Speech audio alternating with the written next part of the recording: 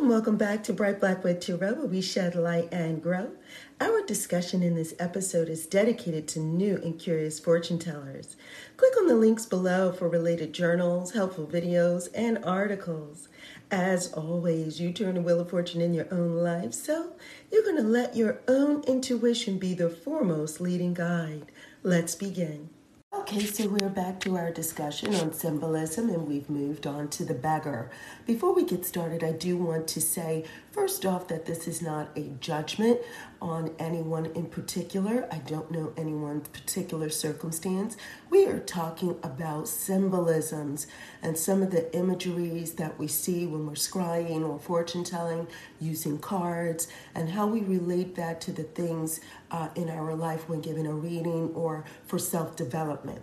And so we've moved on to the beggar. And before we get started, I want you to think about what a beggar is to you.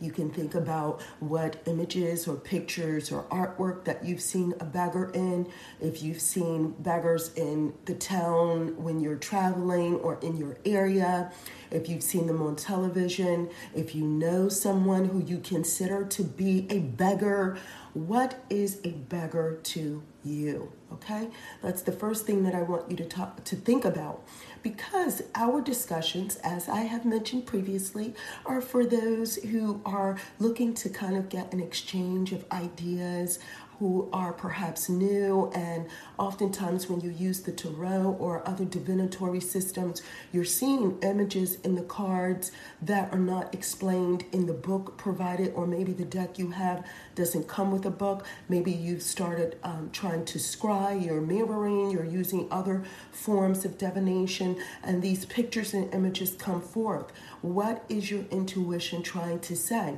And so our discussions really are to kind of get some background information to help trigger some thoughts on what it might mean to you, okay? Now for me, I will say that the word beggar invokes many various forms of a beggar. So first off, when I think of a beggar, I think of when I grew up. There were a few towns away from us. We used to have to travel to get to a downtown area where there are all the marketplace and main streets and stores and things like that. And down in that area, it was like we had to travel and the road would go down like in a valley area. And down there in the marketplace, where we call downtown, there were beggars, not on every street, but there was just like a corner when I would be shopping with my parents or what have you. And there was some place where someone would be either sitting on the ground, they would be laying up against a building, or outside of a store, and they would just be sitting there and kind of hunched over. That, in my mind, would be like a beggar. Now, some would say that there is a difference between the homeless person and the beggar, but for me, that imagery reminds me of a beggar. They would have a sign there and maybe a cup, and the sign would say, something that would be the likes of, give a donation or help a vet or something like that. The next is later on when I began to travel and I would work in certain different cities, the beggars were very different. They would be very active. They would be walking around. They would hold a sign. I even say to you, they would follow you. There was something about them that seemed a bit more aggressive than the way that I grew up. And so they would be the type to follow you. If they saw eye contact with you and they thought that they could get something from you, they would almost follow you to your destination. And then there were some of them that came off a bit more to me, more personable, right? So it would be someone that that is always asking for something. Every time you turn around, they're asking for something. They're asking for money. They're asking for a handout. They're asking for you to help them with something. And it's almost as if, they just come off to you like a beggar. Now, this person might be someone who holds a job, who works just like you do, but every time you turn around, they're in need of either some money or some assistance or some help. Drama seems to follow this person. That's what it seems to me. And so therein lies these various different forms. Now, lastly, I will say is the version of the beggar that I see in artwork and in cards and so forth like that. So if you go to a museum or you're looking through art books, you'll see that the beggar is always that one that's hunched over. They are kind of like in the form of a question mark. They're always, there's something about them that's kind of bent over and seemingly away from the purview. They're not looking at you, but it's almost like this humble hunching over that they do in the imagery in the pictures, okay? So for all intents and purposes, these are my various forms of beggars. The different versions for you might be different. You might have a different experience. You might have grown up differently. You might have even come across something that is different for you that represents a beggar. Now, for all intents and purposes, our discussion today is going to be about the four that I mentioned, because all of them have something in common. Their position or their stance is the first thing. And so when I mentioned how they would be hunched over, they would be laid out, they would be up, but they would be holding a sign or something like that. It's always, and I read in a symbolic book, and I will recommend that to you. I think it's Taishin's Book of Symbols. It does mention that they come off like a question mark. They come off like a question mark, right? And I agree with that. It's always like the way that they come off is always like a question mark. Oh, can you help me? Even the way that they stand, it's kind of hunched over. You'll have that curve at the top and maybe the straightening out at the bottom, the legs outward at the bottom. It's almost like a question mark, always having you to ask, well, what is going on? How much do you need? What is it that you want? How did you come to be in this situation? Where are your family and friends? Where is your support system? Why me? Why you? Right? And so the beggar right off the top is giving you these questions. They're questions that you're asking. You're immediately, because they're in a position of want, now you automatically join them in this position of want. They want something from you, and now you want answers from them. It also feels to me that the situation that surrounds beggars, or the energy at the root, is this abandonment, this forced abandonment of resources, or this loss of access to resources, or they don't have the means somehow to get the provisions that they need.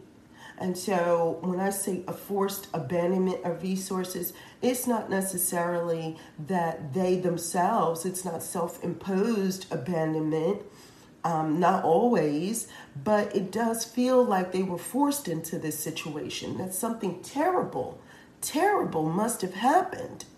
Okay? How did you end up being in this situation to which now you come to me, or I have to look upon this? Even if someone's not, coming to you, just the imagery alone makes you feel like you're drawn to them to go and assist, right?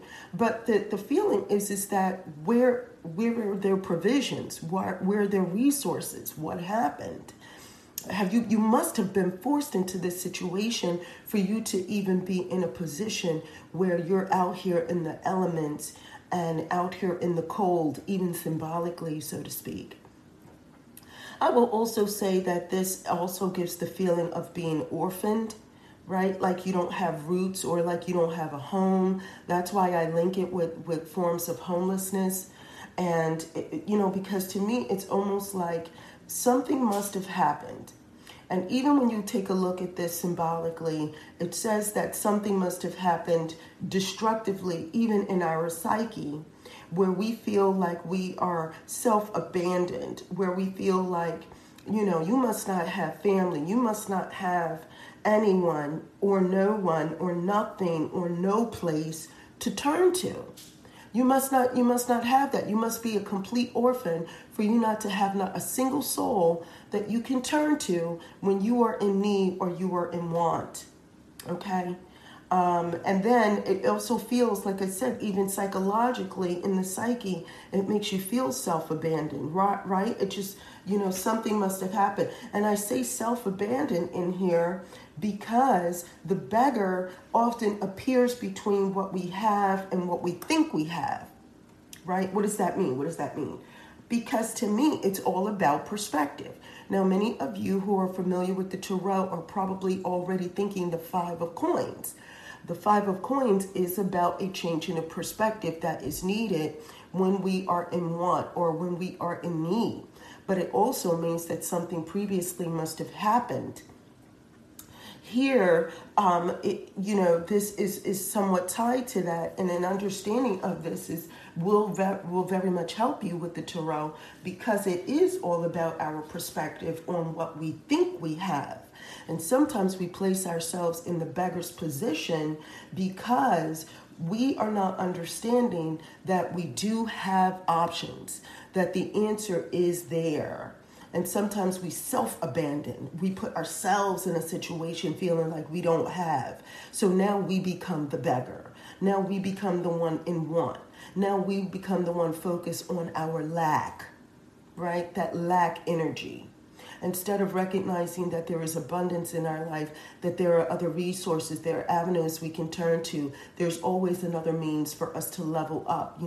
If, as they say, if you're at the bottom, you have no other place to go but up. But instead of sitting there wallowing in self-pity, you've got to get up and you've got to do something. You can't place yourself in the hunched over role of the question mark, always asking, well, who's going to help me? No, you've got to straighten up and become an exclamation point or a period and say, look, I have the answer. I may not know the details of it, but I know that it's there. I'm going to get up and do something. I'm going to find it. This is also a means of us recognizing that there is a need to free ourselves from the ego side and to simplify our lives. Sometimes when we have too much, and we don't simplify our life, we can become that person who doesn't appreciate what we have. We have so much we don't even appreciate it. And as the Bible saying goes, to those who have, much will be given, but to those who don't have, even what they have will be taken away. That means that even if you have, but you do not appreciate what you have, and you do not simplify your life in recognition of that abundance, then you can lose out. If you go into that ego side and you have, but you want to keep having more. You have this, but you're not even acknowledging that you have this. You just so much after more. Where's the thankfulness? You haven't even had time to be thankful for the thing that you have. And so looking at the beggar helps us to remember that we have to be free from the ego. We have to simplify our life, be appreciative, and also be trusting more in that compassionate side. This is what charity is all about. If you truly want more, then you'll be doing something with what you do have, okay? That abundance that you have, use that as a means of giving to charity, okay? Show compassion to others. Free yourself from always that side that grabs onto something so strongly you can't let go, and next thing you know, that's all you have. The other side of this is that they say that, the angels appear, in the strangest of places, and that be kind to people and be kind to strangers because you never know, you may be entertaining the angels. Another a Bible quote. But here I think that is saying that the divine may be hidden in the beggar, right? Because there's also a saying that the lame beggar is a healing God. And so what you think, you're looking at a person based on their appearance, you're underestimating what they're able to do for you. You're looking at them like they're in a position of want. But again, remember what I said when we started, looking at a person in want puts you automatically in a position of want as well. And so when you recognize or acknowledge people who are in this position, you might be able to have some healing from that experience yourself, okay? There may be some gift that they're able to offer you, some wisdom or something that they might be able to give to you in exchange. Now, this is not saying that you go out and donate all your goods to a beggar. That's not what I'm saying. And I'm certainly not saying that whatever judgment you have on beggars or street beggars or is wrong or misplaced. Not at all. To each his own. And I do and am fully aware of scams that go on with people pretending to be beggars. So you do have to use your judgment. And I've literally seen scams, definitely in working in Manhattan. I've seen scams all over the place. So sometimes I do feel like, people are misrepresenting. But we're talking about people who are genuinely in want and in need. If you are able to open your heart and show compassion in some form, maybe not to those literally on the street, but being charitable, being compassionate, whatever resource or whatever means or avenue you have for you, there may be a lesson in it for you as well. But we're talking about symbolism. And so again, some of the key things to remember is that the beggar always prompts a question. And the question is, how did you come to be in this position? What is causing you to be here at this time? Where are your friends and family? What is causing us to even be interested or these wanting to know, right? So the beggar wants something from you. You now want something from them. You have these questions automatically coming off. So when you have the beggar and you see the beggar, these questions should be coming off. What brought you to this situation? What is it that you feel abandoned in, right? Why do you feel abandoned? Is your perspective between what you have and what you think you have, is it real? And are you able to change your perspective on what you think you have? And therein lies some information that I think might be helpful to you in the symbolism of the beggar. Now, that's it for now. I'm so glad that you were able to join me. Thank you for joining me here at Bright Blackwood Tarot, where we shed light and grow. Now be sure to click on those links below. There are journals, tips, and tools for the new and curious. Now, if you have any comments, questions, or concerns, you know what to do. You're going to leave a comment below, or you're going to email me at brightblackwood@gmail.com, or you're going to go to brightblackwood.com, and you'll either book a reading there. There's also, just for fortune tellers, you can do a reading for yourself, and if you want a second eye, there is a link to something called a fortune teller's consultation, and so you can book a session there. There are also blogs and videos, like how-to videos for those who are new, and until next time, take care.